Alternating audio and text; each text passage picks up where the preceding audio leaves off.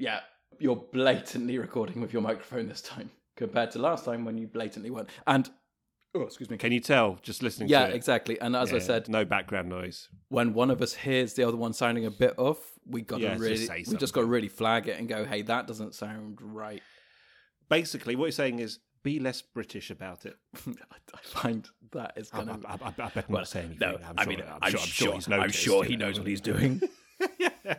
It's fine. Just deal with it later on. It'll be fine. I mean, it will only ruin the entire podcast. It's fine. But it's better than ruining one's mood.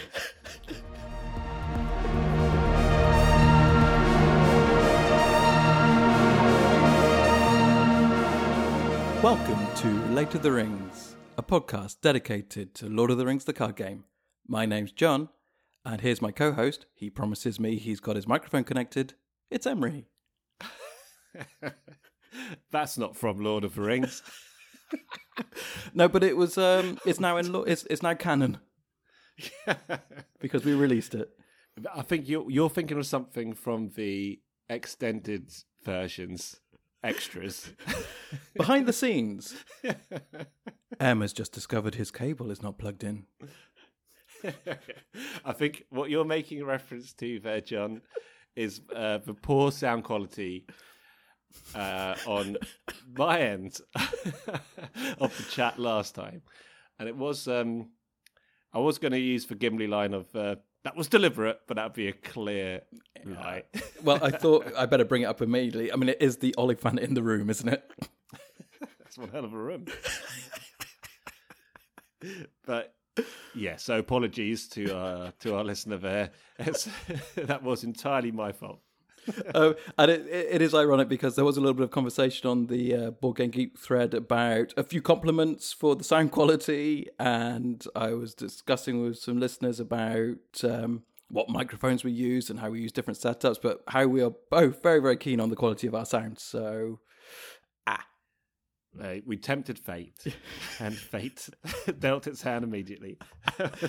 Well, lessons learned. We'll hopefully that won't happen again. But anyway, as you can hear, we are back a lot sooner than we were previously. I mean, this is all dependent, of course, if I manage to get this edited and released in time, because who knows?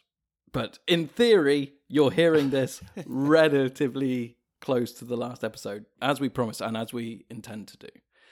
So yeah, great. So what have you been up to in this very short amount of time between recordings? Wow, what have I been? So it hasn't been that long. It's only been a few days, really.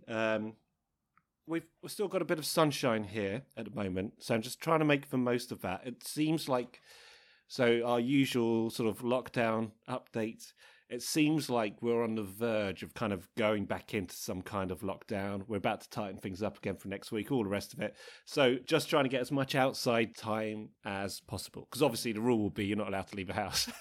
Oh yeah, but this is the incredible thing, is that they announce that the rules are going to get much tighter, but they don't say it's going to happen now. It's not going to happen immediately. So you go, well, I've got a few days to run around outside then, infecting as many people as possible. Yeah, get your parties in now. This is the big party. It's going to be the biggest party weekend in the UK this year, and then lockdown begins on Monday. It's just so typically British, isn't it? But so anyway, I've been very good though. I've actually been very cautious generally about things, as I think is, that's just my view on things. But I guess apart from that, what have I been doing? I think I mentioned a few weeks back that I'd got rid of a lot of my TV subscriptions and all of this, got rid of Sky TV and all of this stuff. Oh yeah, you went very rock and roll, threw your TV out the window. I did. Well, I'm not allowed to talk about that case, John. My mistake, you phoned up a call centre and said, "Oh, can I please cancel my subscription?" Slightly less rock and roll. Was that the actual recording? It was. I did get a Disney Plus subscription mainly to watch Mary Magdalene.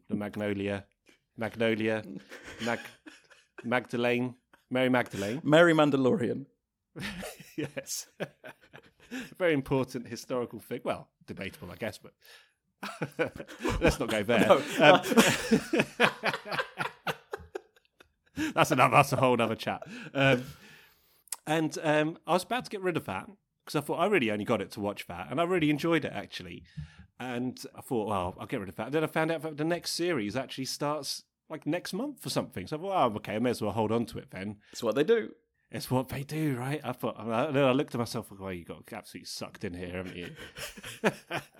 But there it is. But you're talking like you finished watching it a week ago. That didn't happen, did it? No, that did not happen. I must have watched that 3 months ago, something like that.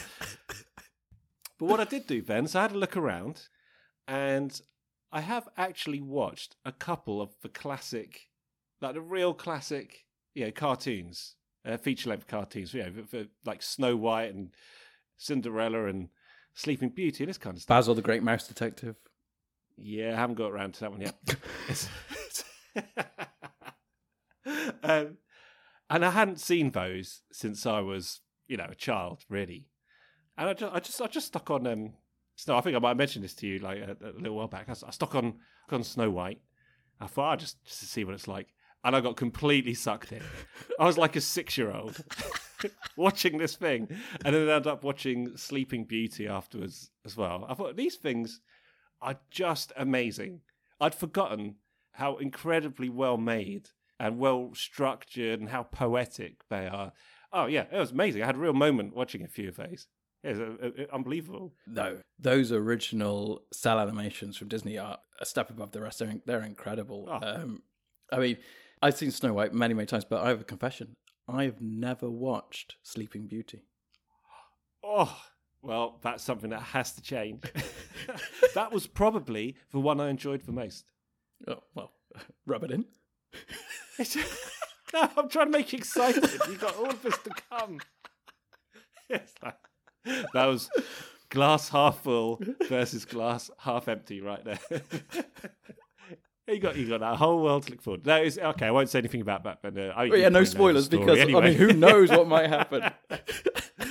Don't tell John, the bad guys win. She never wakes up. Yeah. No, so, but yeah, it's just, I think there's something about the pacing of them which appeals to me as well. I guess I'm never really been a big sort of, 100 miles an hour kind of loads of stuff on the screen kind of guy. And there's something about the pacing of them which just really kind of lulls you in and you really get into it. And actually, the dark bits are really, really dark. Oh, yeah, like, they're really dark. I forgot how scary it was. Snow White. Oh, my goodness, there's some twisted things in that. And there's yeah. one other with like a real nightmarish... I mean, Fantasia has some really nightmarish imagery in it. I don't know if you've seen that little guy with the big ears who's cleaning up he's like a mouse or something. I don't know. That is horrendous. Yeah, there was some halfling leaf and some Farmer Maggot's mushrooms going on when they were making Fantasia. There's no doubt about that. I haven't rewatched that one actually, so that's one I haven't seen since I was a kid. So the plan is, I'll watch all of these, right? I'll watch the back catalogue of Disney, and then I'm getting rid of it. Between now and when the next series of The Mandalorian starts. Okay. Then I'll watch The Mandalorian, and then I'll cancel the subscription. Sounds like a plan, right? It's a good plan. No, but isn't the Obi-Wan Ben Kenobi series coming out? What is that? Ewan McGregor is doing an Obi-Wan series. Oh, it's actually real. I thought my friend was joking. But a friend of mine mentioned that to me, like I think a few weeks ago. I thought it was a joke. It's a weird joke. That here, I've got one for you. Ewan McGregor. Ewan McGregor is doing a series as Obi-Wan Kenobi, a character he played 20 years ago, and it is set like before then. I mean, yeah, nice one. No, it's not. It's set. Well, I was about to say it's set now. That would be weird. It's set a long time ago. It depends how long ago. No, but it's set. It's meant to be set.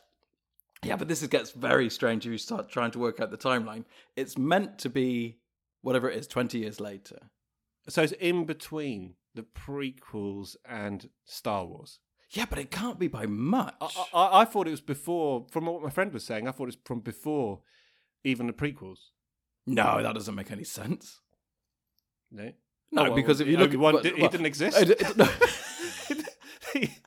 He was born an adult 10 minutes before they met the Trade Federation. Or whatever it was. Jeez, I can't. Well, just remember that a disruption in communication can mean only one thing. It can mean only one thing. Invasion. Invasion? Can't mean anything else. Can't mean anything else. It can't mean that the phones are down. It can't mean that there's a power cut. A power cut. Although that would be quite good. It's still... I mean, I shouldn't find my own jokes so amusing, but it's still one of my favourite things to do whenever I can't get a signal on a phone, is just to look at it and say out loud, there's a disruption in communication. It can mean only one thing. Invasion. Listener, me and John had a good laugh about this, didn't we? And it's become a bit of a running joke anytime there's any kind of communication disruption. But what was that originally from? Was that from the Phantom Menace? Phantom Menace, Was yeah. that from the start of that? Okay. It's the Trade Federation on... Oh, when they invade Naboo. They're invading Naboo. Oh, no, they're not invading... No, hang on. No. The Trade Federation are invading Naboo, which in itself doesn't make any sense. Because... It's what they do. They're Trade Federation. Yeah, that's true. I can't believe we've gone here. No, but... trying to explain what the hell happened in that film. Okay, but they arrive and disrupt the communication. And then you've got the... But it was invasion. But yes! So they were right. Well, yeah. Well, they have to... It could mean only one thing. Yeah. So I'm with that guy. I've gone 180 on this, John. It's some counsellors sat next... Well, of course they're sat, because that's all that happens in Phantom Menace. It's either people walking through corridors or sitting down having conversations. I mean, that's it. That's the film. And then one very cool lightsaber battle. The lightsaber battle. What was that one? It's with Darth Maul. Oh, yeah. He got mauled. He was... Spoilers. Sorry. Take it out. He's quite good at... He has some really neat visuals in his stuff, George Lucas. Which I always think is a bit of a shame he didn't direct more, because he's got a real flair for it. But that is quite an understatement for the guy who invented Star Wars. He's got some quite neat visuals. No, I mean cinematically, in the purest sense. The thing I remember from that lightsaber fight is not the fighting bit.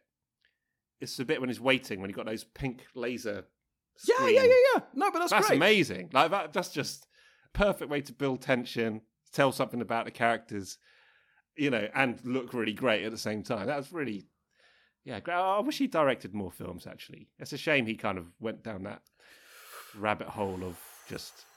Yeah, the thing is... Well, I say that. I mean, he's still got a good body of work, isn't he? I mean, I'm a big defender of George Lucas, but my thing is that I don't think he's a good director. That's the problem. He's a brilliant Imagineer, to take a Disney term, but he is a wonderful guy at creating worlds and creating characters.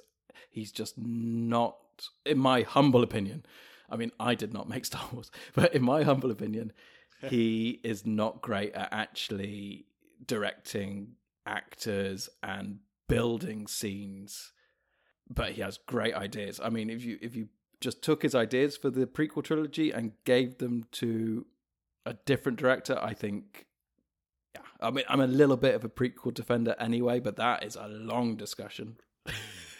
Okay.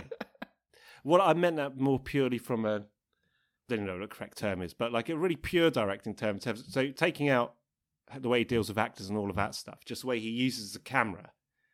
Like there's a couple of scenes in, what's it called? The sci-fi one with Robert Duvall. THX? THX 1138, yeah. Where there's a couple of really, really neat shots in that film, which is just really beautiful. Just nothing to do with acting per se. It's just the way you're framing something. And I thought he's got real flair for that, and I think he never quite explored that enough, in my view. But there you go, Well, actually, I think he did explore it in his early career, but it's weirdly sort of a happy accident that when he made that film, which I do think it is a good film. It feels a bit studenty, but in a quite sort of beautiful, naive way. But then he made American Graffiti, and I'm a big fan of American Graffiti. Yeah, that's a great film, yeah. But he, in my opinion, again, very humble opinion, he lucked out on having a brilliant set of cast for American Graffiti. I mean, he's got Richard Dreyfuss, he's got Harrison Ford. Who else was in that? You know how bad I am with recalling names.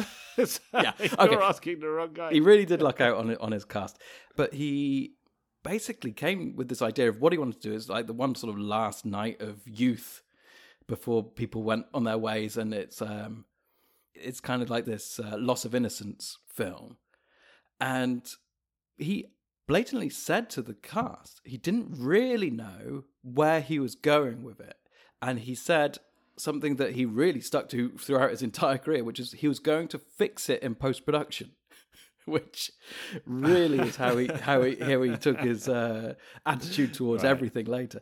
And he's still doing it now. Yeah, well, basically, he's desperately trying to fix everything. But he said, I'm going to put the camera right back, and I'm just going to let it roll, and you're going to just sort of get from the beginning of the scene to the end of the scene, and then I will work out how it comes together in the edit. Okay? And because he did that, this is why I say I feel he's a bit lucky in this respect, but actually it could be seen as a very clever filmmaking technique. That film feels like a documentary. It feels like we're sort of observing it all playing out, and you know, it all sort of cuts together, and you're sort of catching a bit of the scene here, and it's all happening over there, and it's got an incredible mood to it. Now, I think he took this method into Star Wars, where he still didn't really know how to direct the cast. So he sort of brings his sort of documentary style filmmaking into that film, which is, I think, why that film is leaps and bounds ahead of all other sort of sci-fi fantasy of that time. Whilst, you know, things like Disney's Black Hole, for instance, and the original Battlestar Galactica, they were all coming around at that time, but they all felt very cheap, cheesy, and not real. And I think the way he did it, not only did he sort of pioneer brilliant special effects, but because he sort of kept this kind of documentary style of filmmaking, it felt like you were witnessing it rather than it was being filmed. Yeah, I never really thought of it that way before. Yeah, I'll have to observe it with a different eye, perhaps. And then, of course, he never made another film until The Phantom Menace. I mean, obviously, he was involved with all the other films, but he never actually directed one. And I think when he came to The Phantom Menace, all he was really thinking about was, and in a way, rightly, because he had pushed the sort of standards of special effects and things so far, he just thought, well, this is fine. I can really build these films in post-production now. And he just went, okay, well, just kind of film the actors standing around, walking around, and I'll build it in post. And it didn't quite pan out in the same way. No. I don't think. I don't think that's a very controversial thing to say. Yeah. I don't know, yeah. That was my point, though, what you're saying. Like, you know, he didn't make another film for... What was the last film he directed? Star Wars, right? He didn't Star Wars. So that was that 77, something like that. Yeah, and so in 22 years, whatever, 23 years, he directed no films. Correct. So yeah, that's what I mean. There's a real shame. So he had all this promise, and I think that's what I mean. Where he went down this kind of rabbit hole a little bit. I think it would have been nice to see. Oh, you know, don't get me wrong. It's amazing what he's done. I'm not going to tell any director or producer what to do. You know, it's fantastic. You know, we get to see the fruits of their labour. But you just kind of feel, there's a little part of me thinks it would have been really cool just to see him do some lower budget stuff, you know, because he does have a real flair for certain things which appeal to me, I think. But yeah, that's just me being selfish, probably. So in summary, you forgot to cancel your Disney Plus. Correct, yeah. But it hasn't turned out too bad, is my point. And it will be cancelled. Check in again whenever the last episode of Mandalorian is, second season. I'll be cancelling shortly thereafter, apparently. And okay, enough about me. What have you been up to? Well, I've been editing a podcast. No, well, no, I really, I haven't been doing much else because, like we say, we're recording this pretty swiftly after the last one. So, yeah, I have been making the podcast. That's been nice. Anything else? Well, I'm continuing to digitize my physical media into digital media. I'm up to the S's in my CD collection. Oh my God. So previously you'd spoken about your HD DVD collection. Yeah, I don't want to talk about it. And Blu-rays. Are they all done now? No. Are you doing them all, including CDs, all in alphabetical order? No, I just have a very short attention span. You've moved to CDs, okay. You're on S. I've moved back to CDs. This I'm a big fan of the CD, by the way. It's probably my second favourite musical medium after cassettes. But you're up to S. Yeah. And how far through S? S is probably, I'm suspecting, is the biggest one. It's a mammoth. There's a lot in S. I can think of 4 bands instantly. Yeah, upwards of 4. It almost gets to double figures. Yeah, but that's what I've been doing. You know, it's not that interesting. I don't think we should dwell on it. Okay, should we start talking a little bit about Lord of the Rings, the card game? Oh, yeah. Yeah, okay. Because before, but still, we're not actually going to get into the show. Don't be fooled. Oh, goodness.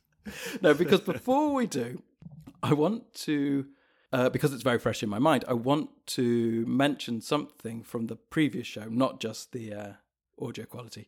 There was one point. Now, I'm going to be very careful not to spoil anything in case people... without being spoilery. Yeah, I'm going to be very careful not to spoil anything in case people didn't listen to it because they hadn't come to the quest yet. But do bear in mind there are probably some very, very, very minor spoilers for how the quest is constructed for A Journey to Roscommon in the next couple of minutes. But I promise I won't spoil anything to do with the actual plot.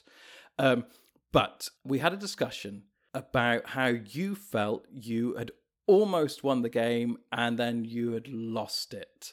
And then we had a good laugh about that and basically it comes down to the rule that as soon as you put progress tokens on a quest card, that quest card is completed. And then at that point, you hadn't reached the requirements to complete the quest, so therefore you failed. And that's true. I mean, we stand by that. That's absolutely correct. But I think it's quite a good one for new players, just for me to revisit this for a second, because when I heard this back, I was thinking, well, actually, you could have sort of potentially chalked this down as a win. I mean, if you had physically put the tokens on the card and you were playing by the letter of the law, then yeah, absolutely, we were correct. You lost. You fool. However, what I do want to just point out is, well, if you haven't listened to it, basically, had needed to do something, really desperate not to spoil anything. He had to do something with his characters before completing... I needed an action window. Yeah, you needed an action window, basically. And you placed the tokens on the quest card, therefore completing the quest, and therefore failing the quest.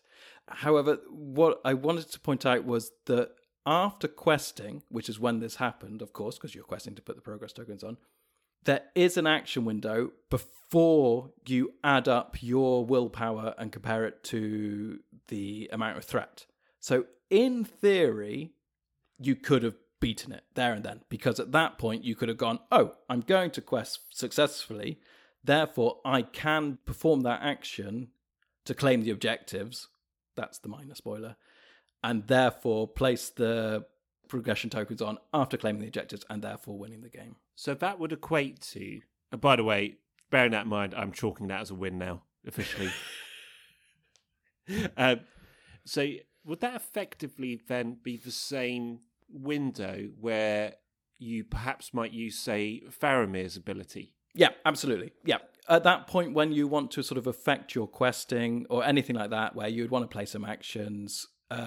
So yeah, you've committed characters to the quest, and then you reveal the cards from the encounter deck, and then you're meant to do it before you add anything up, but let's face it, you're adding up the willpower versus the threat, and then you're going, okay, do I need to add any willpower? You're adding up before. Yeah, really, you are. I mean, yeah, that's a bit of an unreasonable ask, I think. It's before you compare your willpower to threat. So you go, well, I've counted the threat, I've counted my willpower, but I'm not going to compare them. No mental arithmetic allowed.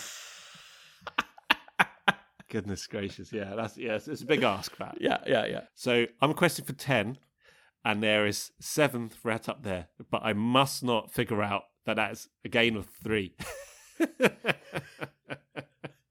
I must not do that. I must wait. Then decide to do an action, and then I'll compare. It's a big ask. Yeah, so, I mean, like I say, we were correct. Like, as soon as those progression tokens hit that quest card and you complete it, all progress stops, and you must complete the quest and turn over the quest card and read whatever's on it. So, yeah, you might chalk it up as a win, but I certainly don't. But the point is, I could have, just before I literally physically put those tokens on that card, I could perform actions at that point, play event cards or whatever I want, right? Yeah, but you didn't, did you?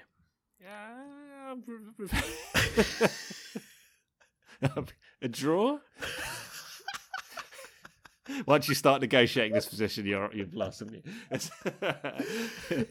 No, it is a loss at the end of the day. You know, wasn't aware of a rule properly enough, and yeah, but that's the thing. You were aware of that action window because you've done actions there before. You have played Faramir there. Absolutely, you've played actions there before. You just didn't do the action of to claim those objectives, and therefore you lost. Yeah.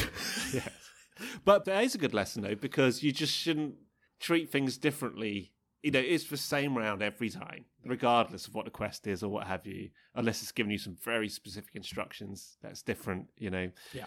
So yeah, it's a good lesson, and it's good that you sort of discovered that afterwards, actually. Yeah, I felt a bit guilty actually because I was editing it and I was having a good laugh as we were having a good laugh, and then I went, "Well, hang on, the boy's an idiot." But you already knew that. Don't assume just because I've been playing a while and I might sometimes sound like I know what I'm talking about on this podcast, but I in fact do know what I'm talking about. Do not fall into that trap. Yeah. All right, well, lessons learned for all of us then. Yeah, that's it. I was talking to myself then, by the way. Okay, so this episode is a non-spoiler episode, which was one of the reasons why I was treading very carefully then, and that was quite painful actually. But so we are going to be talking about some player cards, and we are going to be talking about all the spirit player cards from the first cycle, from the Shadows of Mirkwood cycle. So, well, not the heroes. We've already been over the heroes, so it'll be all the allies, attachments, and events from Spirit, and just giving your sort of general thoughts. And much like we said with the tactics ones, the reason behind doing this is because a lot of these cards do sort of join together. Tactics was because they were all eagle based, and it doesn't take long to see in Spirit that it's Rohan. You know what? I was really surprised that was the case when I put these cards together and thought, right, what are we going to be talking about in this episode? And I put them all together and I came to that realization that every spirit card in the cycle, bar one, mentions the word Rohan on it somewhere. I think you mean Rohan. Thank you, John. I promise that'll be the last. Like Rawhide? Yes. That's basically every time I see the word Rohan, I go, Rohan. And I was about to say that'll be the last time I do it, and then I did it one more time. That will be the last time I do it. Did they have wagons? And they probably should have had wagons. Did they have wagons when they were travelling to Helm's Deep and all that? They must have had wagons, right? They must have. Maybe they didn't. Not enough wagons. That's something that, they're horse masters at the end of the day. They must have had wagons because... Even the hobbits had wagons. Yeah, because like we talked about, Glaowen wasn't just carrying that instrument. No, he was walking. Remember, he was. That's what we decided in the end. Yeah, right at the back. Yeah, out of earshot. Yeah. Bit further back, Lewin. Bit more. Keep But going. it's dangerous. You'll be all right, mate. Yeah, no living creatures coming anywhere near you while you're playing that. Sing him a song. Okay, so should we just dive straight in? I say straight in. I guess, is it worth saying from this point that one thing I've tried to do, and I won't say too much, but, there are things like last week, for instance, Eagles, or a couple of weeks ago when we spoke about Eagles. Couple of weeks. A couple of episodes ago, we spoke about Eagles, and then I hadn't really explored Eagles as in putting a full deck together and really seeing, I guess. And then I came to a realization. I was actually really excited about this episode. So I thought, yes, spirit cards, they're the ones I know the best. They've always kind of, some weird way, been my favourite sphere. So it's going to be water off a duck's back. I'm going to love all this. And then I was really shocked when I looked through these cards and thought, there's loads in here I've barely ever played, if at all. And what it is, I've realised that I'd never gone back and done a Rohan kind of deck, if you like. Which was so that was a bit of a surprise when I looked at it. I thought it was going to be all my favourite cards in there. Have you actually played this game? Look, I've been winging it for 10 hours. I've done a pretty good job, I think. So I have used some of these cards, but not all of them, and most of them not in that much depth. Well, actually, I think that's fair because I've also used quite a few of these cards, and some of them, there are a couple of real favourites in there, actually. But I also must admit, I've never built a dedicated Rohan deck, and I've certainly never put all of these cards together and gone, well, that's the game solved. I think there might be one or two quests where this could be a really good thing to do, though. So, again, like I did with the Eagles one, I'm definitely going to try that with these at some point. Well, I suppose we better start looking at some of them. Okay, well, let's start with the allies. I think that's always a nice place to start. And we have two unique named allies in here. Now, one I remember very clearly from the books. One I have very, very little recollection of. So we'll start with the one I remember, and that's Eamund. Now, Eamund is, by the way, Eamund from the books, he is Eowyn's father. So therefore, he was married to King Theoden's sister. I say I remember him clearly from the book, and now I'm struggling. Yeah, he's married to King Theoden's sister. He is definitely the father of Eowyn and Eomer, and he's a real Rohan hero in the books. I mean, I do remember that much. Yeah. So, Eamund, he is a unique ally. He's Rohan. He has a cost of 3.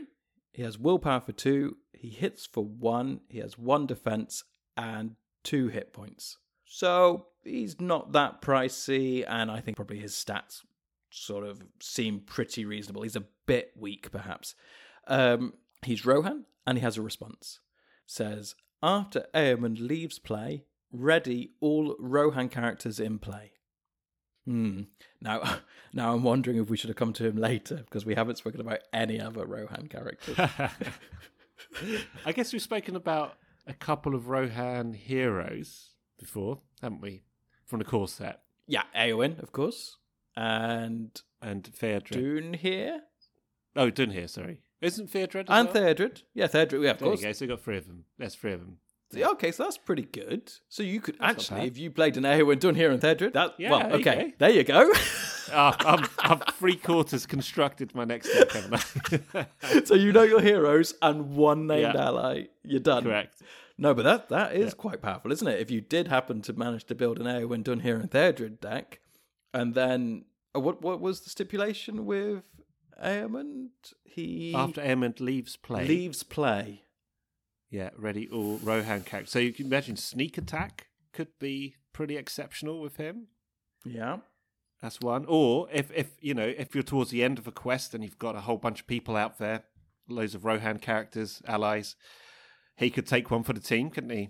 Yeah, but he's also not that expensive. So if you did have 3 of them in your deck, I Yeah. mean, you could only have 1 on the table at once. But if you had 3 in your deck, you could just let him get killed. and just ready your guys. I mean, I don't know if that's particularly economic. I'm trying to think what other.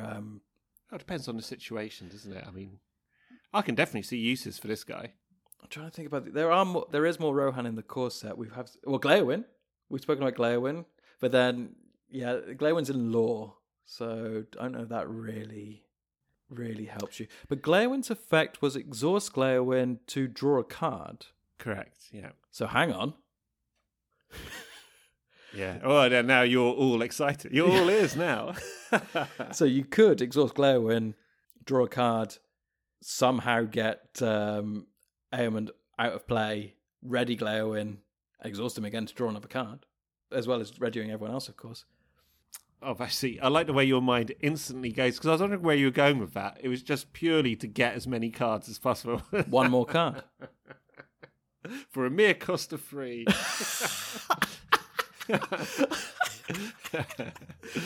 But yeah, I mean, so if you look at this guy, I mean, so he quests for 2, and he's, I guess, fairly average in attack and defense, and only got 2 points. But the thing that comes into my head straight away is have him defend first. If you've quested a whole bunch of people and you're suddenly in a bit of bother in a battle, especially towards the end of the quest, perhaps. Yeah. And, then you can... Yeah, sacrifice him for the greater good. But actually, that reminds me, I think, isn't Snowborn Scout is also Rohan, isn't he? Yes. And he's leadership. Because none came from Snowborn. But if you did have Fairdred in there as well... Yeah. Then, he's leadership, so you can get your Snowborn Scout involved. Oh, yeah. So that works too. Whew. Yeah, good. Who knew? What are you going to do when you're ready for Snowborn Scout? What are you going to defend after he's done nothing? Because he can't quest either. Unless you had a Faramir. Why is he exhausted? Why is the Snowborn Scout exhausted? Yeah, exactly. The only time he'll be exhausted is if you... There was a situation which I mentioned weeks ago, one use for him is if you have Faramir, he can quest for 1. So it's just 1 more to whack in.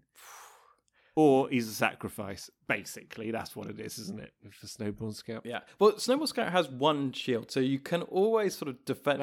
If you happen to be up against some Black Forest Batos or or something along those lines, you could...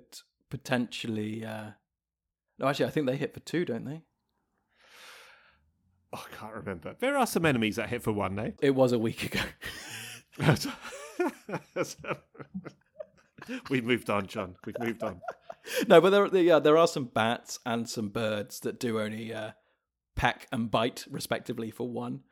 So yeah, you could defend with a Snowball Scout in the hope that he might survive. Yeah, this is a strange use for Eamon, that you go, well, if I can keep my Snowball Scout alive and then kill Eamon, I can get another use out of the Snowball Scout. Yeah, forget that, listener. That is rubbish. Do not follow that advice. Yeah.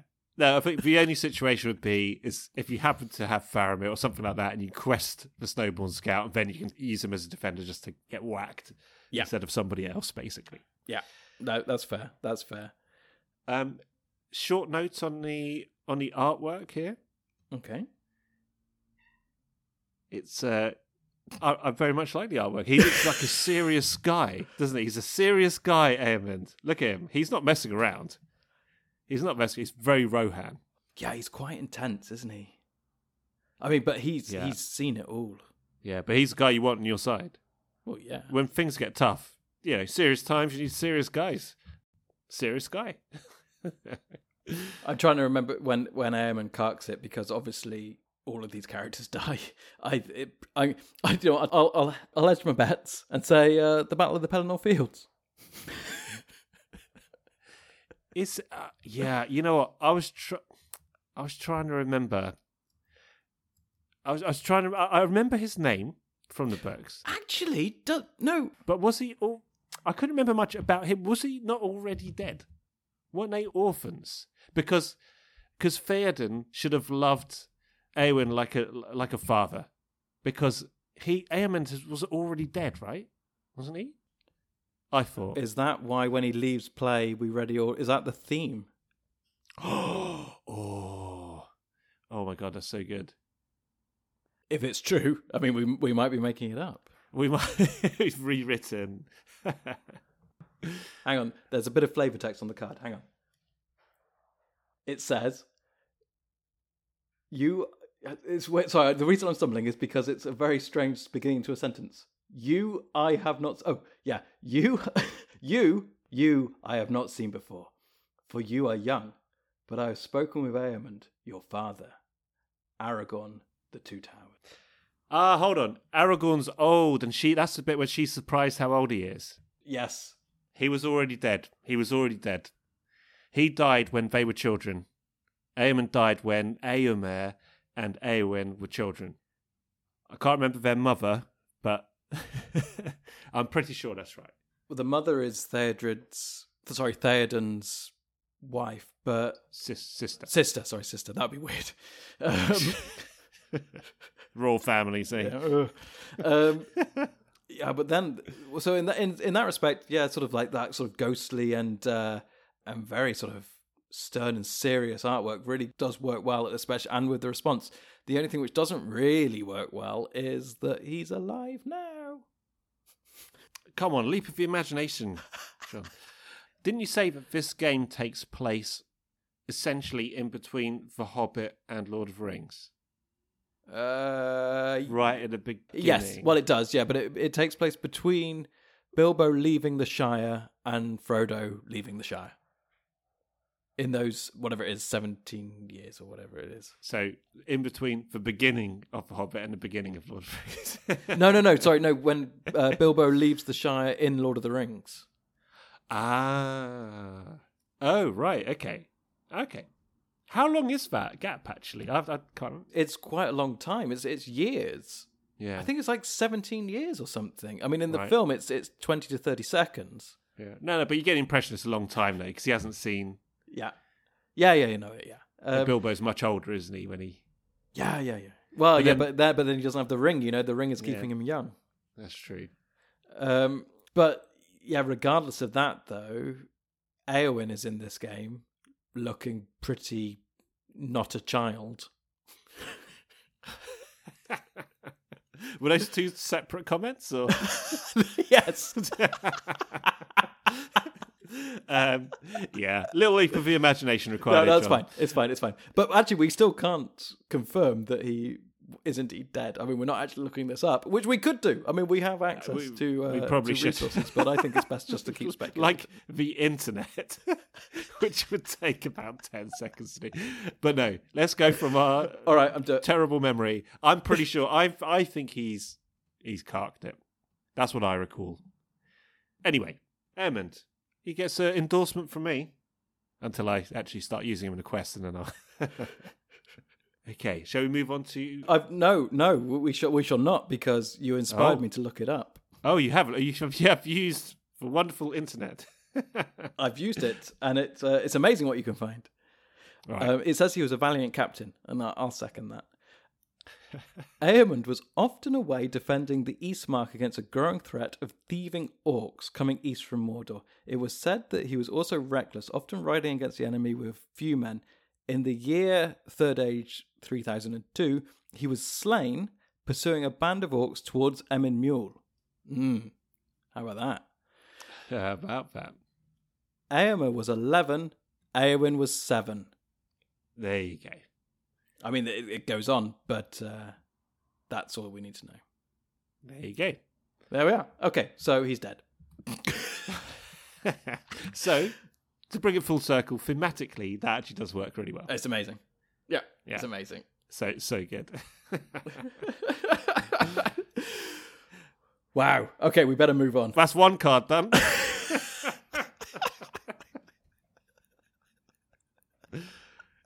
Shall we move on to Elfhelm? Yeah, let's do it. And this should be easier because I know the name, but I couldn't even speculate about really what he does. He's a rider of the mark, I'd imagine. Wasn't Elfhelm like Theoden's... Who was the one as Gamling? Yeah. Oh, I love Gamling. Was he... Yeah, Gamling's a legend. Solid. But who was the other guy who got killed by your favourites, the Wargs? The Wargs. That narrows it down. Okay, so he basically, the guy who Gamling took his role from, basically his, what do you call him? Not his butler. his hand. steward. His His hand. hand. No. Don't. We're not going there. It was a different time. It was, yeah. Anyway, okay. Let's read out. So, Elfhelm costs 4. He quests for 1, hits for 2, 2 shield, 3 hit points. Rohan Warrior. And his action is, while Elfhelm is ready, he gains response. After your threat is raised, as a result of questing unsuccessfully or by an encounter or quest card effect, reduce your threat by 1. So that straight away tells you, even though he's got pretty good numbers, so he's useful all rounder, this guy, he's obviously a good guy to, well, make sure you, if you're struggling to quest or what have you, or if you just want to have him in the background constantly, it's going to make a significant difference, isn't it? If you're doing a quest where you have a lot of treacheries, which might raise your threat or something like that, that could be really invaluable. Yeah, I don't think I've ever really played him. I mean, I know you always have this thing saying that when it's just 1, you shouldn't discount it. It's really a tricky one for me because I try not to quest unsuccessfully, but it's not. That's the bit I shouldn't get hung up on. It's the encounters or quest card effects that do it. It's those occasional treacheries that are doomed, for instance. Yeah, well, there you go. Yeah, -1 off every doomed. Yeah, with that guy. I mean, that's pretty powerful. That is pretty tasty because he's not that great a quester, so it's not a problem to keep him ready. Yeah. So there you go. He must be the hand or the steward or whatever he is. Well, there's a particular word which I can't remember for it, but the guy who basically takes care of the king. So he's always fair ready.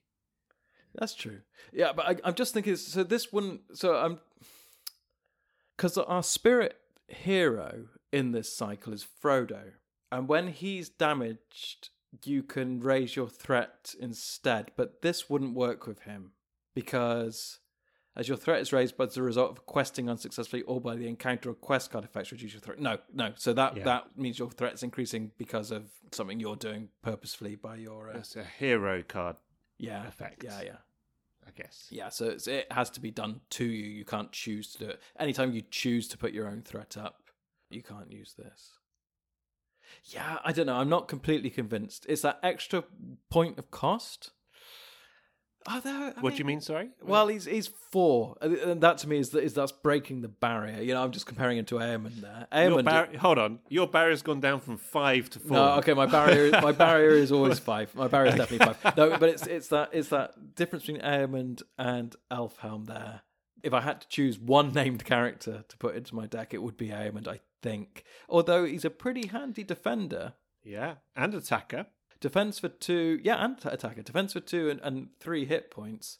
So you would have him ready during the quest. Phase. Maybe. Yeah, he's the sort of guy. I think I'd probably maybe put 1 or 2 in my deck. I wouldn't put 3. He's one which is I would class as nice to have rather than need to have. Yeah, I guess it depends on the quest, doesn't it? If you've got a quest which does have a lot of dooms, does have a lot of treachery, which might increase your threat directly, it could be invaluable. But I think it really depends on the quest itself, doesn't it?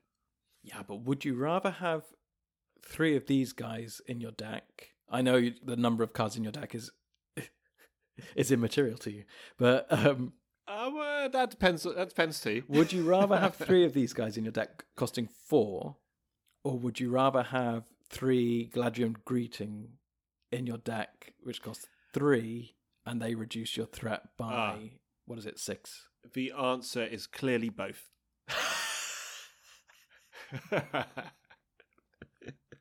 I think, you know what? I can't comment too much because obviously this is just thinking through potential scenarios, and I haven't really utilized these guys properly in the deck, which I will do before the next episode. So I will say I'm going to put 3 Elfhelms in my deck. How about that? And then we'll see next time how that went for me. See if it went as well as the Eagles. Okay. Triple Elfhelm. Yeah. I mean, the thing, right? Okay, actually, in all seriousness, because it's often a bit of a toss-up when it comes to putting like the amount of named characters or unique cards in general into your deck, because you could be just stuck with them in your hand. Yeah, that's true. But actually, playing out a spirit deck at this stage in the game, more likely than not, you're going to have Éowyn on the table. Exactly. Yeah. So that does mean that you are always going to have the opportunity to discard cards to boost her willpower. So it's less of a concern, I think. Okay, yep, all right. We'll put 3 of them in. We'll put 3 of them in. Well, it's just for it's just for the likelihood of getting him, isn't it? Rather than you're not going to probably won't play maximum would be twice. Yeah, probably once or none. Yeah, you know. Yeah. No, but it is likelihood of drawing for sure. That's why I always like to have 3 cards of 3 of every card in. But of course, if you're only drawing 1 a go and you keep on hitting Elfhelm, there's nothing worse. Not for him specifically. That sounds a little cruel. What is worse, actually, is when the rider's hair is perfectly dry, but his poor horse is sodden. He must be wearing his helm, I guess, and that's why. I don't know if that. I think that's product. What, for the horse? Yeah. Just for horse. These are very, very proud horses. Well groomed. This is Rohan. This is Rohan. Horse masters. The horses are, they're half the job. Well, actually, tell you what then. Let's jump to another ally. Let's jump to a horse to prove my point. Let's jump to the Riddermark's Finest. Oh, I like these guys. Yeah. This is one I have used quite a bit. Yeah. It's a creature. Well, it doesn't actually say horse, but there is a picture of 2 horses on there, so I'm guessing it's a horse. Well, you're hoping that the Riddermark's Finest wouldn't be like a goat or something. Yeah, but it could be a worm. It could be a worm that you can't quite see. I mean, it's on the grass there. That's true. They do look like very fine horses, though. They it do. Must be said. They do. Look at that.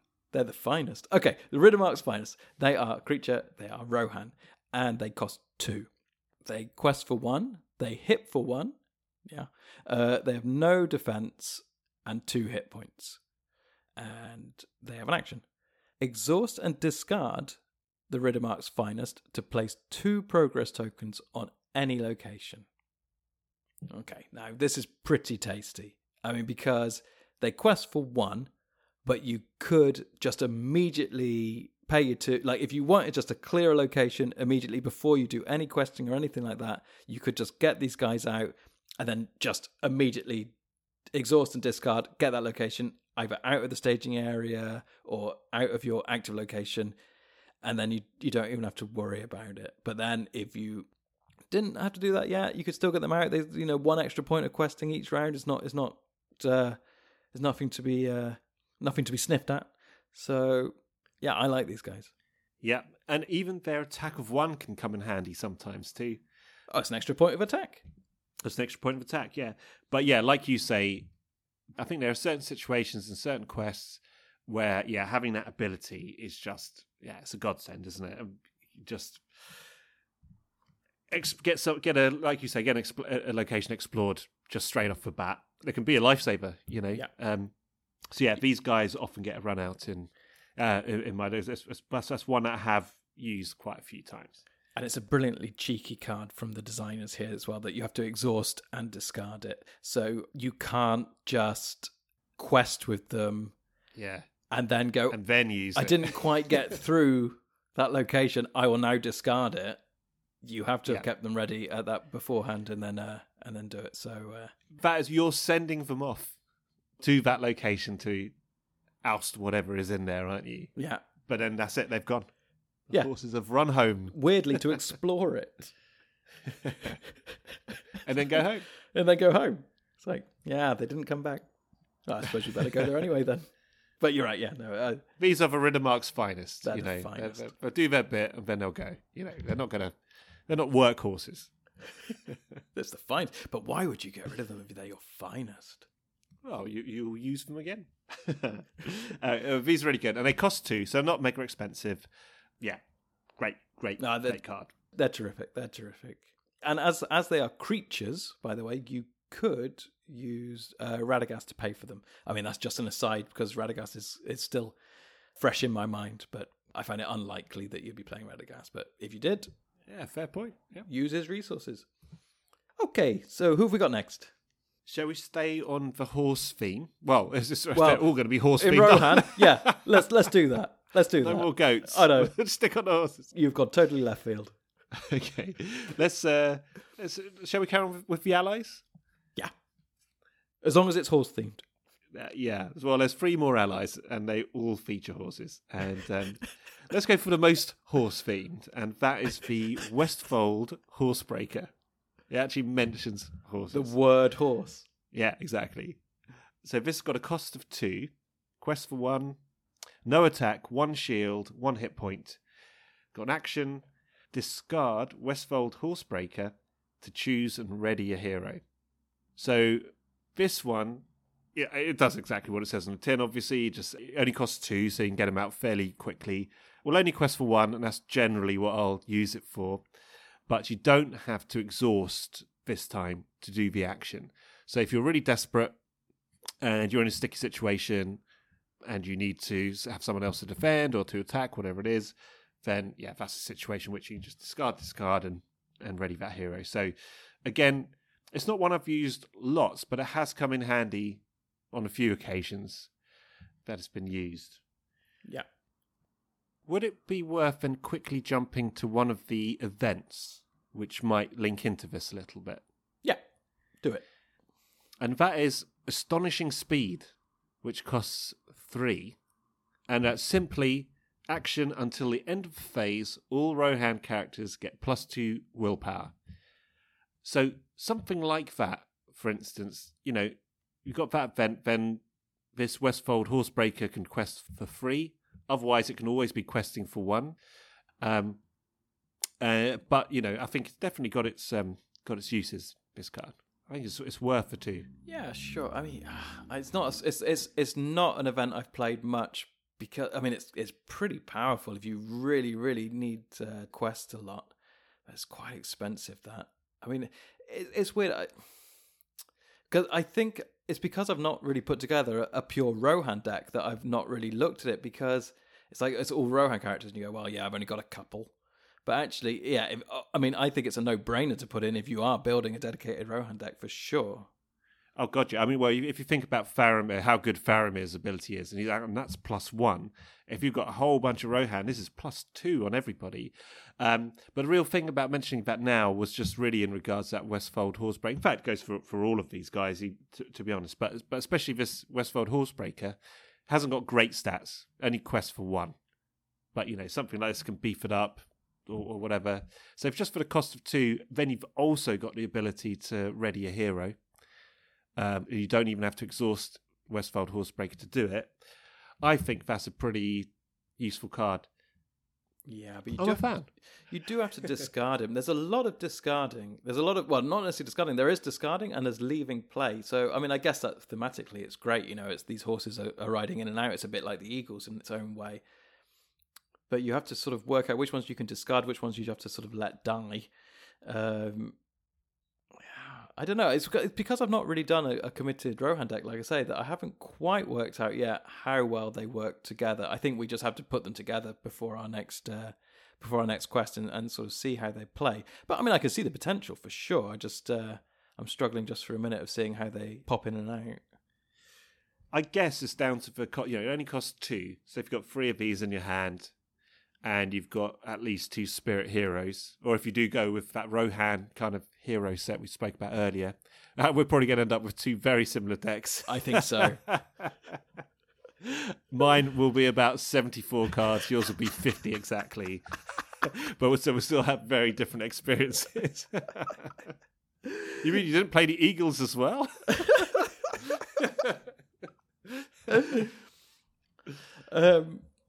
Okay, so we have, a couple more allies here. We have the Escort from Edoras. He's Rohan, no surprise. He costs 2. He quests for 2. He has 0 attack, 0 defense, and 1 hit point. He is pretty weak. He is just a guy on a horse.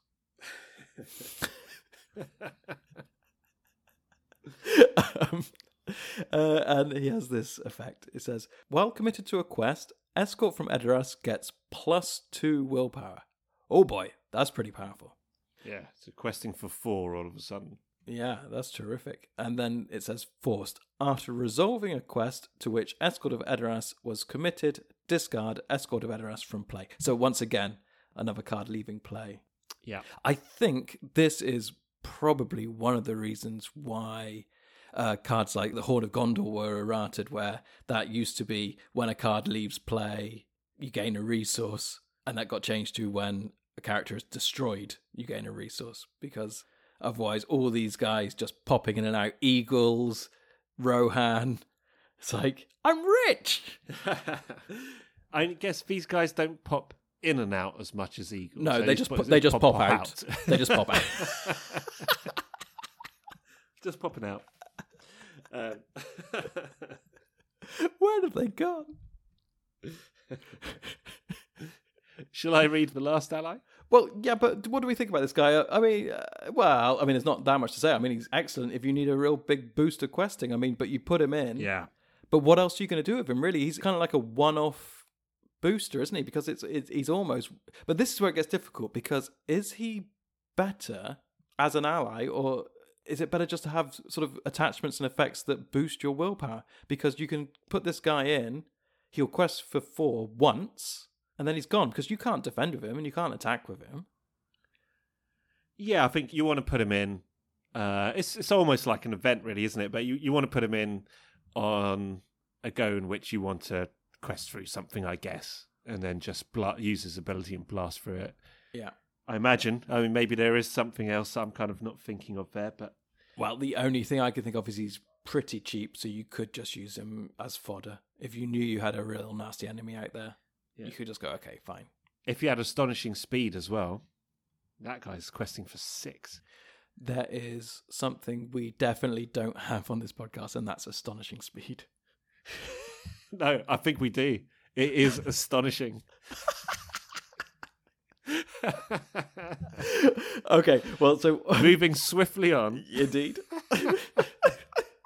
We have one more ally to go.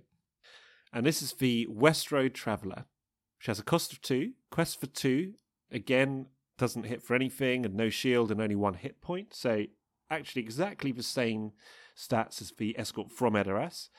And it has a response. After you play Westroad Traveller from your hand, switch the active location with any other location in the staging area. Now, I haven't played this one that much, but just reading at this now, yeah, there is so much you can do with this. I think probably the first time I played through this cycle, obviously I've still got so much to learn now, but I had a really basic understanding of the game, I think, then. So I probably didn't think too much of this, you're just swapping out a location.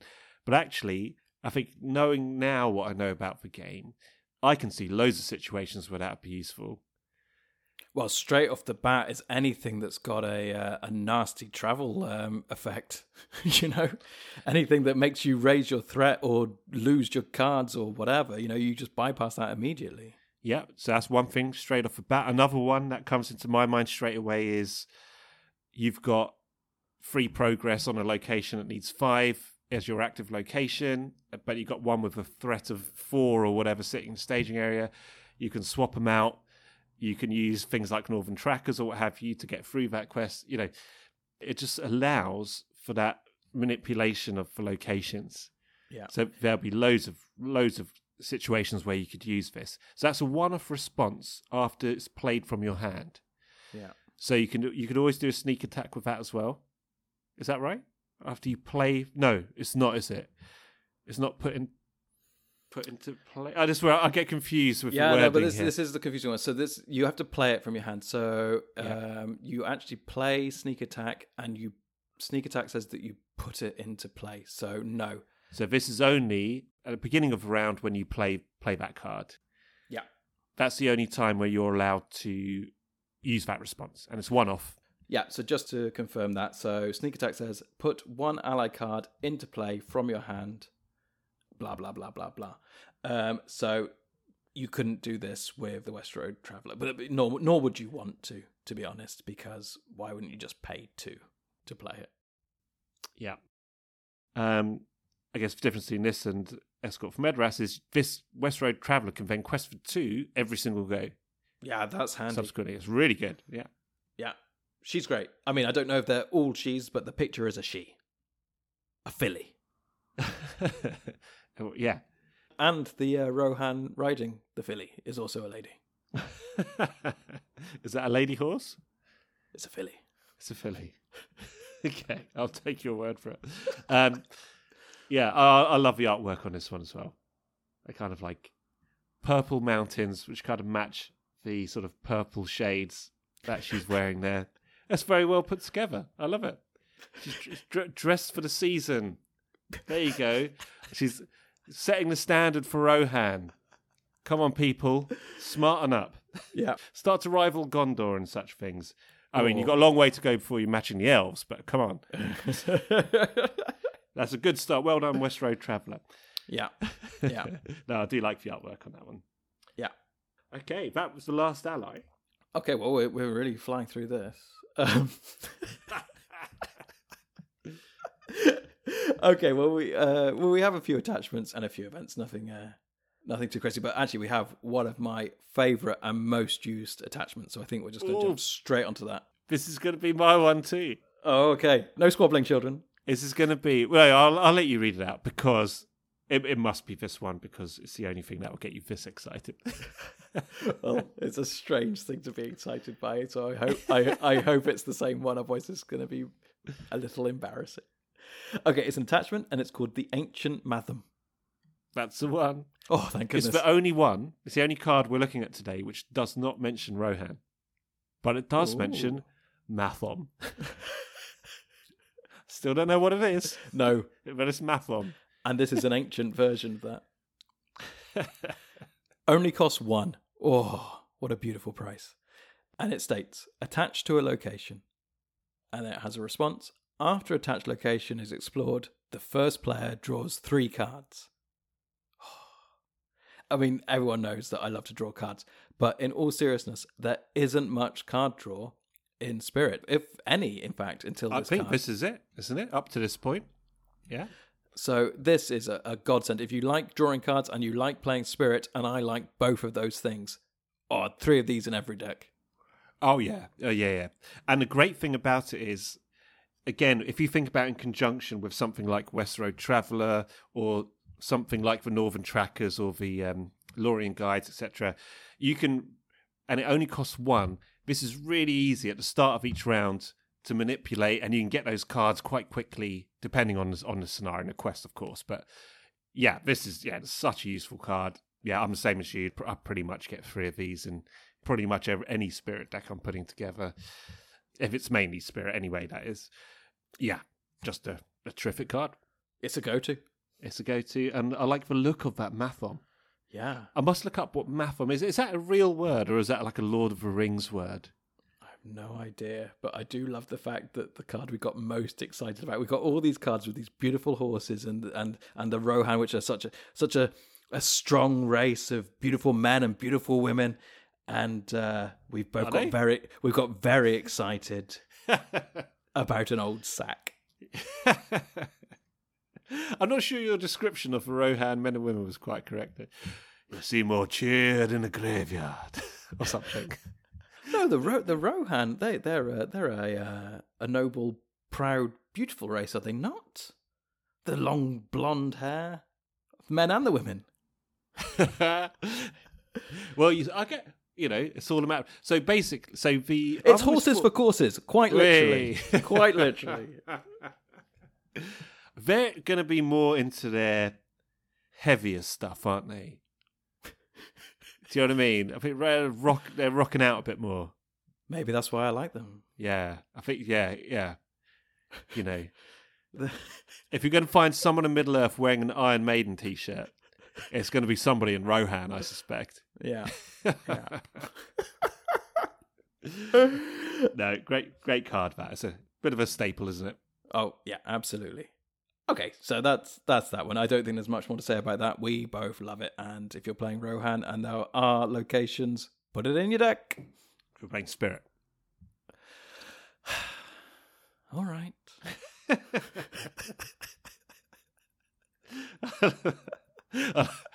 Because I'm the pedantic one, right? Actually, I am.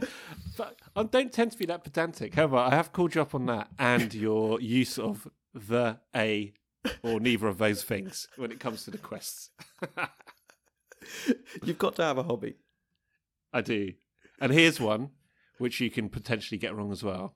Mm-hmm. And it's the other attachment in this set, and it's called Noramaya Stranger. That's got all kinds of potential to get that name wrong. Nor I am stranger.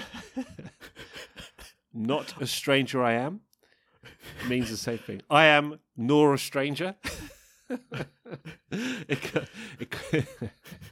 No, we could do this all day. Yeah.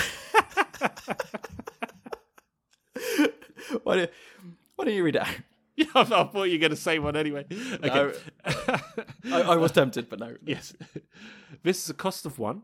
It's very simple. It's a title. Mm-hmm. And your title will be Noramaya Stranger. Attached to a character. Very simply, attached character gains the Rohan trait. So I think we'll speak about a couple more in a second. But for example, Astonishing Speed, which we spoke about earlier, which affects all Rohan characters. If you've got any other character which you want to also give Rohan trait, this is how you do it. Only cost of 1, and it can be part of the crew. Well, Aemond, that we talked about right back at the beginning, a mere 2 days ago. We mentioned Aemond. And when he leaves play, you ready all Rohan characters in place. So There you go. Yeah. Yeah, I mean, if you're feeling really rich, you could play out Gandalf at the beginning, chuck on Noramaya Stranger, double Gandalf. My brain is ticking now. I've never... You know what? No, there was one time. I'm trying to think if I've ever played an attachment on Gandalf. And I did once because I had to, but it still didn't work. I once used an unexpected courage on Gandalf because it was right near the end of the game and I needed him to do 2 things to buy me a possibility of winning. But I didn't win. Well, I didn't win. But that was the only time I've done it. But yeah, that's smart, isn't it? I mean, you could... Yeah, that's the game, isn't it? This is what's so good about this game. You can... If depending on the situation, you can think things through and manipulate it. And if something like that comes off... Oh, it feels great. Oh, it's so satisfying. We've only got 3 to go. Do you want to pick an event? Sure. Well, we've done Astonishing Speed. Yeah. Although I still don't think I'm going to play it. Or maybe I will. Yeah, no, I'm going to chuck them together. Oh, you must. You simply must. Okay, I tell you what. I'm going to pick one. I'm not even really reading this through. I'm going to pick one purely for its cost because you know it's going to get my backup. Oh no, I hadn't noticed that. We got the Gandalf cost. We do. Dun, So dun, there's an event. An event that costs 5. Ironically named. We do not sleep. And you're not going to be able to sleep after this. Okay, so it's a spirit event, and it has an action, and it says, until the end of the phase, Rohan characters do not exhaust to commit to quests. That is pretty powerful, but pretty expensive. All right. No, go on. Convince me. I've got a question. Before we talk about the power of this card, I have a question which I may have asked before. Right. Escort from Edoras, for example. Okay. When committed to a quest, Escort from Edoras gets +2 willpower. Forced, after resolving a quest to which Escort from Edoras was committed, discard Escort from Edoras from play. Yeah. Now, he will still count, even if you don't exhaust to commit, that escort from Medras will still be committed to the quest Yes. if you've decided to commit, right? Yes. Yeah. Yeah. Okay, so it's nothing to do with whether No. they're exhausted or not. No. Yeah, because it's same as with Aragorn. That if you quested with Aragorn, you'd exhaust him, and then if you paid one resource from him to ready him, he's still committed to the quest, isn't he? You still count his willpower. He's just not exhausted. Right. Okay. Yeah. Worth clearing up. Well, I think this is a tremendous card, which I've never used. Get out of town. This is going in the bin. Oh, go on, sell it to me. Until the end of the phase, Rohan characters do not exhaust to commit to a quest. I mean, what if how many times you've been in a situation where you've got a big battle going on and you have to quest and it's just a nightmare to balance those things out? You can use your entire army of people to fight and still quest with all of them for a cost of 5. So depending on the situation, again, obviously, I wouldn't use it if you've got like one ally out there. But, or maybe you would, it depends on the situation. But that could be immensely powerful because you could, in one round, you could have a complete full-on battle and you could plunder through a quest hugely, both in one go. And that's why it's expensive. Yeah. You get to do 2 big things in one round. It's an end game card, isn't it? Yeah, I guess. Or end game, both you're trying to win a game or you're about to die kind of thing. Yeah, you could. Yeah. Both would be the end game, wouldn't they? Well, hopefully not in the. Yeah, that's true. Yes. Yeah. Okay. All right. I think when I build my Rohan deck, which is straight after this podcast, I will be putting one of these cards in. I'm completing a hat trick. Okay, and we'll see. We will see if either of us actually play it. You know what's going to happen. You're going to have wished you put it in, and I'm going to have all 3 just sitting there in my hand. Yeah. Okay. Discard with Eowyn, discard for Eowyn, discard for Eowyn. I must say, I do love the artwork on this. Oh, card. me too. No, the artwork's terrific. How good is that? That's fantastic. Yeah, The inky sky at night. Look at that. Perfectly done. Oh, yeah. Beautiful artwork. Well done, whoever did that one. That's terrific. Well, I mean, famously, horses are incredibly hard to paint and draw. So, well done on all the artwork on all these cards. It's really terrific stuff. Yeah, must be said. That's one thing that I probably don't quite mention enough is the artwork. Yeah, mental note. I have said it before, but it honestly is a really big part of this game for me. Oh, yeah, no, it's terrific. Because also, actually, we didn't mention the artwork on Nora Maya Stranger, Oh, which I yeah, actually unbelievable. also think is terrific. I mean, I don't understand the relevance, but that doesn't bother me. I mean, Well, you have a non-Rohan person getting welcomed into the fold there, haven't you? Oh, and that's Nora. Nora Maya Stranger. Nora Maya is her name, and she is not a stranger. Well, she is a stranger. Nora Maya Stranger. Doesn't look like a Nora, I've got to say. Yeah, but you don't know that when they're a baby. You don't go, oh, it's baby Nora. Yeah, but what if... Who is that? Is that Aragorn? Who is it? Oh, well, that would make sense, wouldn't it? Because, it makes sense, as in Aragorn did get around. He's dark of hair. Yeah. He's got a sword. Yeah. And a horse. Yeah. Must be Ergo, Aragorn. it's Aragorn.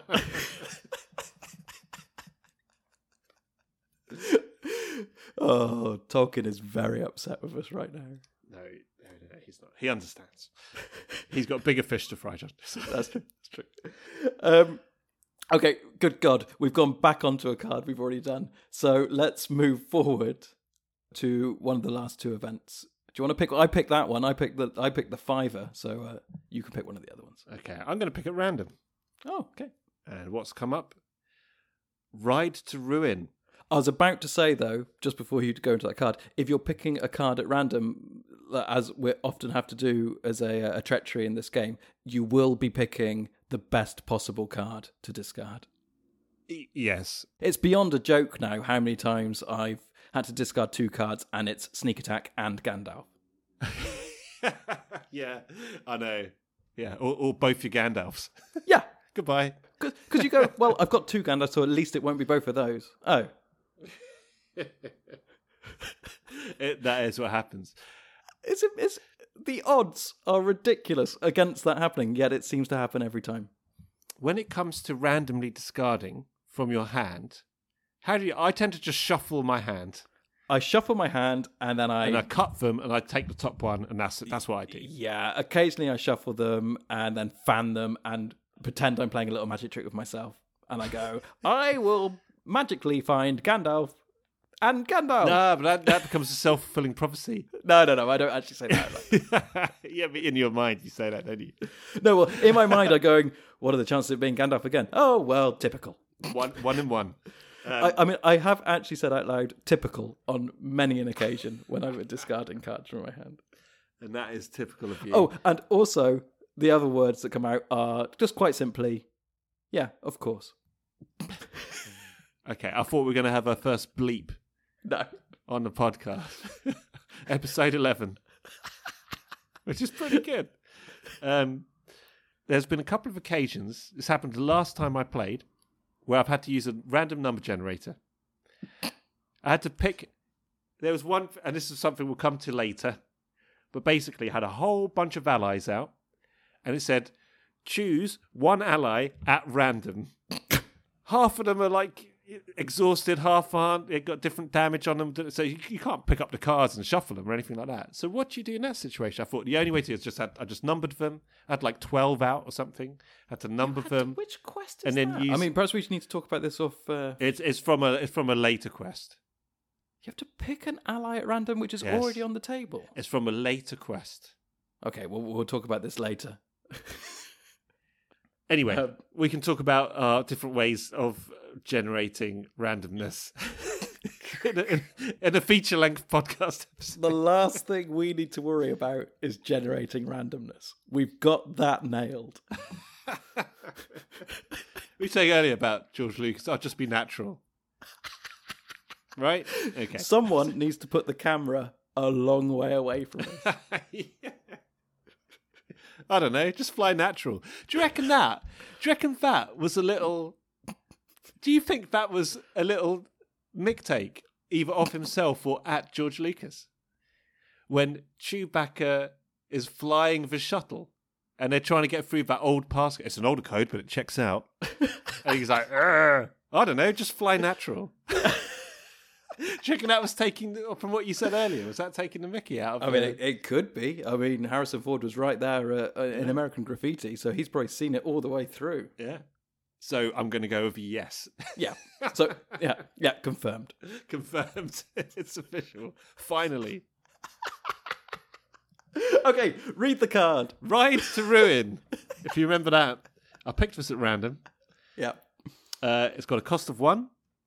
Action, discard a Rohan ally to choose a location. Place 3 progress tokens on that location. So, again, discard an ally. So you're losing somebody, but you're getting 3 progress on a location. Yeah. So, obviously, that's just a complete situational thing, isn't it?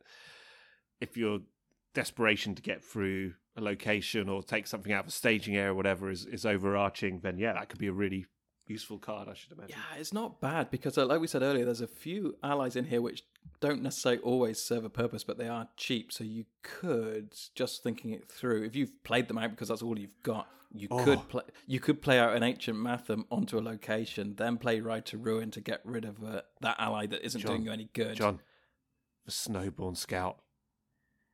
Oh, hello. The Snowborn Scout. He's suddenly getting you 3 progress. He gets 1 progress when he comes in. He can get you 4 progress. Just with 1 Snowborn Scout. So he's, that little fella suddenly looking like $1 million, isn't he? Yeah, well, I've always loved him. But get the get the Matham on a location first.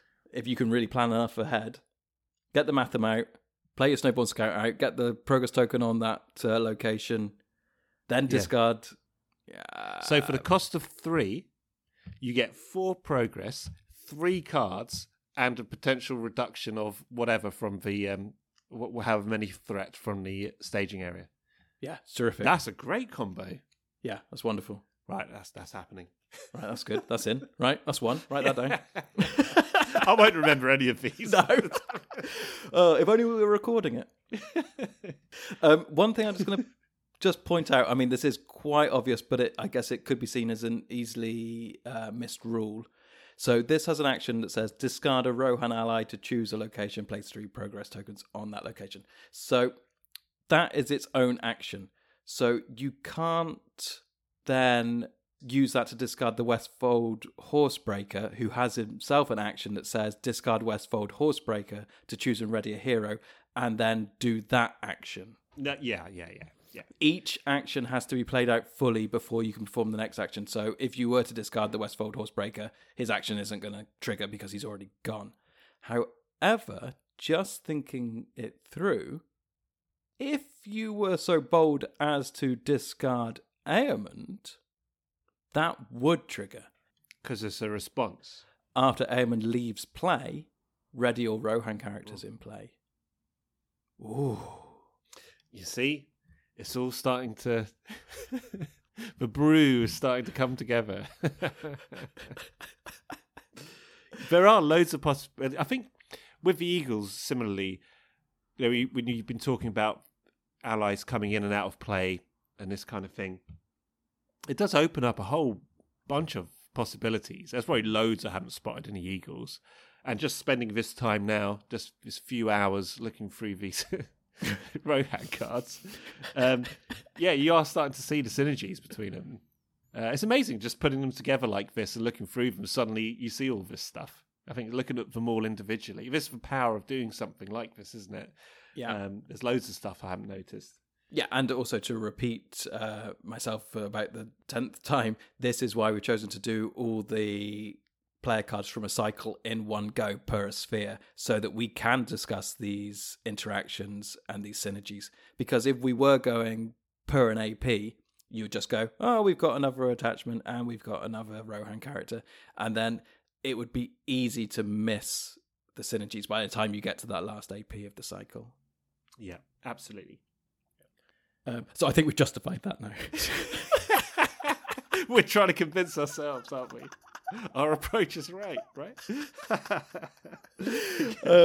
Okay, we've got one more event. For the love of God, please read it out. Okay, the last event, it's got a cost of 1, and it's called the Mustering of the Rohirrim. The Mustering of the Rohirrim. I want to say that one more time, 'cause it sounds... it feels so good to say. The Mustering of the Rohirrim. Search for top 10 cards for your deck for any one Rohan ally card. Add it to your hand. Then shuffle the other cards back into your deck. So 10. Yeah, so that's quite a big selection. Yeah. So you'll... That's like a seventh of your deck. After 13 rounds, yeah. But that's a huge number. You know, if you're after something, you'd be unlucky not to find what you were, looking Oh, yeah, for. absolutely. Which actually makes me go back to the idea of only putting one Elfhelm in the deck, for instance, and just going, well, okay, I can play that and then just find it if I need it. Right. Rather than clogging up my deck. Yeah, that's true. With extra cards. Yeah. Yeah. It's nice. Who knew? Who knew? I think because neither of us had played a specific Rohan deck before, because so many of these are obviously specific to Rohan. Yeah. I guess when we're putting other decks together before, we probably just brush these aside. But okay, that's a Rohan one to do. I didn't realise how many Rohan ones there were. It's this entire cycle. It's the entire cycle. Ancient Mathon, right? So yeah, I'm really looking for. Well, God, after what I said about the Eagles. But yes, I'm very much looking forward to putting this together now. Yeah, me too. I'm very excited to do it. Yeah, great. That's terrific. That was our brief overview of the Shadow of Mirkwood Spirit cards. There you go. No, but that's terrific. I really do think this could be a lot of fun to play. So let's. Well, we pledged you now, dear listener, that we are both going to put together a Rohan deck, and we will do the next quest with a Rohan deck. Well, let's certainly attempt it. We may not succeed, as Am did with the Eagles. but we'll certainly give it a go, and we'll let you know how that pans out. Yeah. All right. Have you got anything more you want to say about these cards? Maybe you want to mention the artwork? No, let's leave that for another podcast. We'll have an artwork special at some point. Okay, then. So let's just move on to our regular sections of the show. We won't dwell too long as time is getting away from us.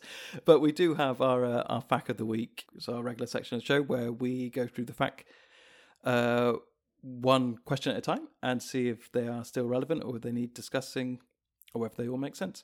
So this week's fact goes a bit like this. In fact, it goes exactly like this. It says, question, can a player use a response effect like the one on Eleanor during setup? And the answer is yes, responses can be triggered at any time they meet their specified prerequisite, including during setup. So I'm just looking up Eleanor now. I mean, she's the one who cancels. She cancels when revealed effects, but I'm just going to see. Then you have to pick another card. That's right. I've got it here. So it's response. Exhaust Eleanor to cancel the when revealed effect of a treachery card just revealed by the encounter deck.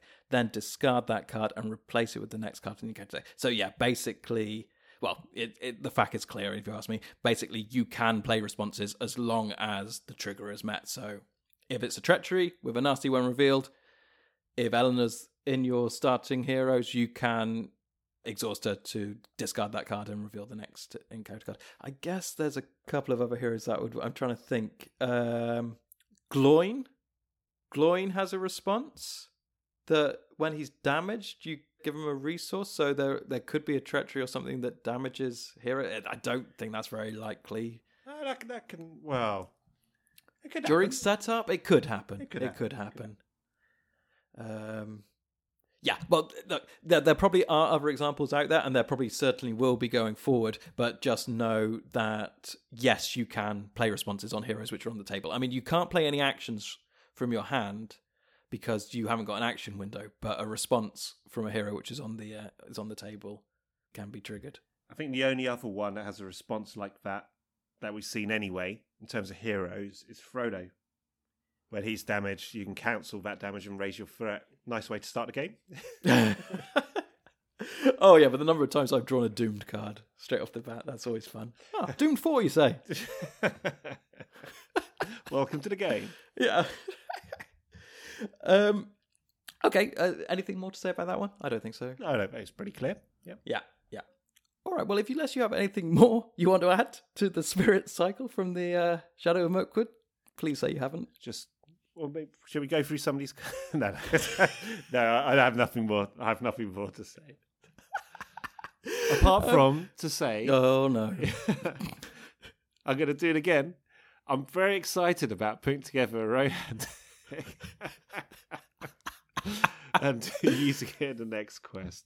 Oh, there you go. I said it. I couldn't resist.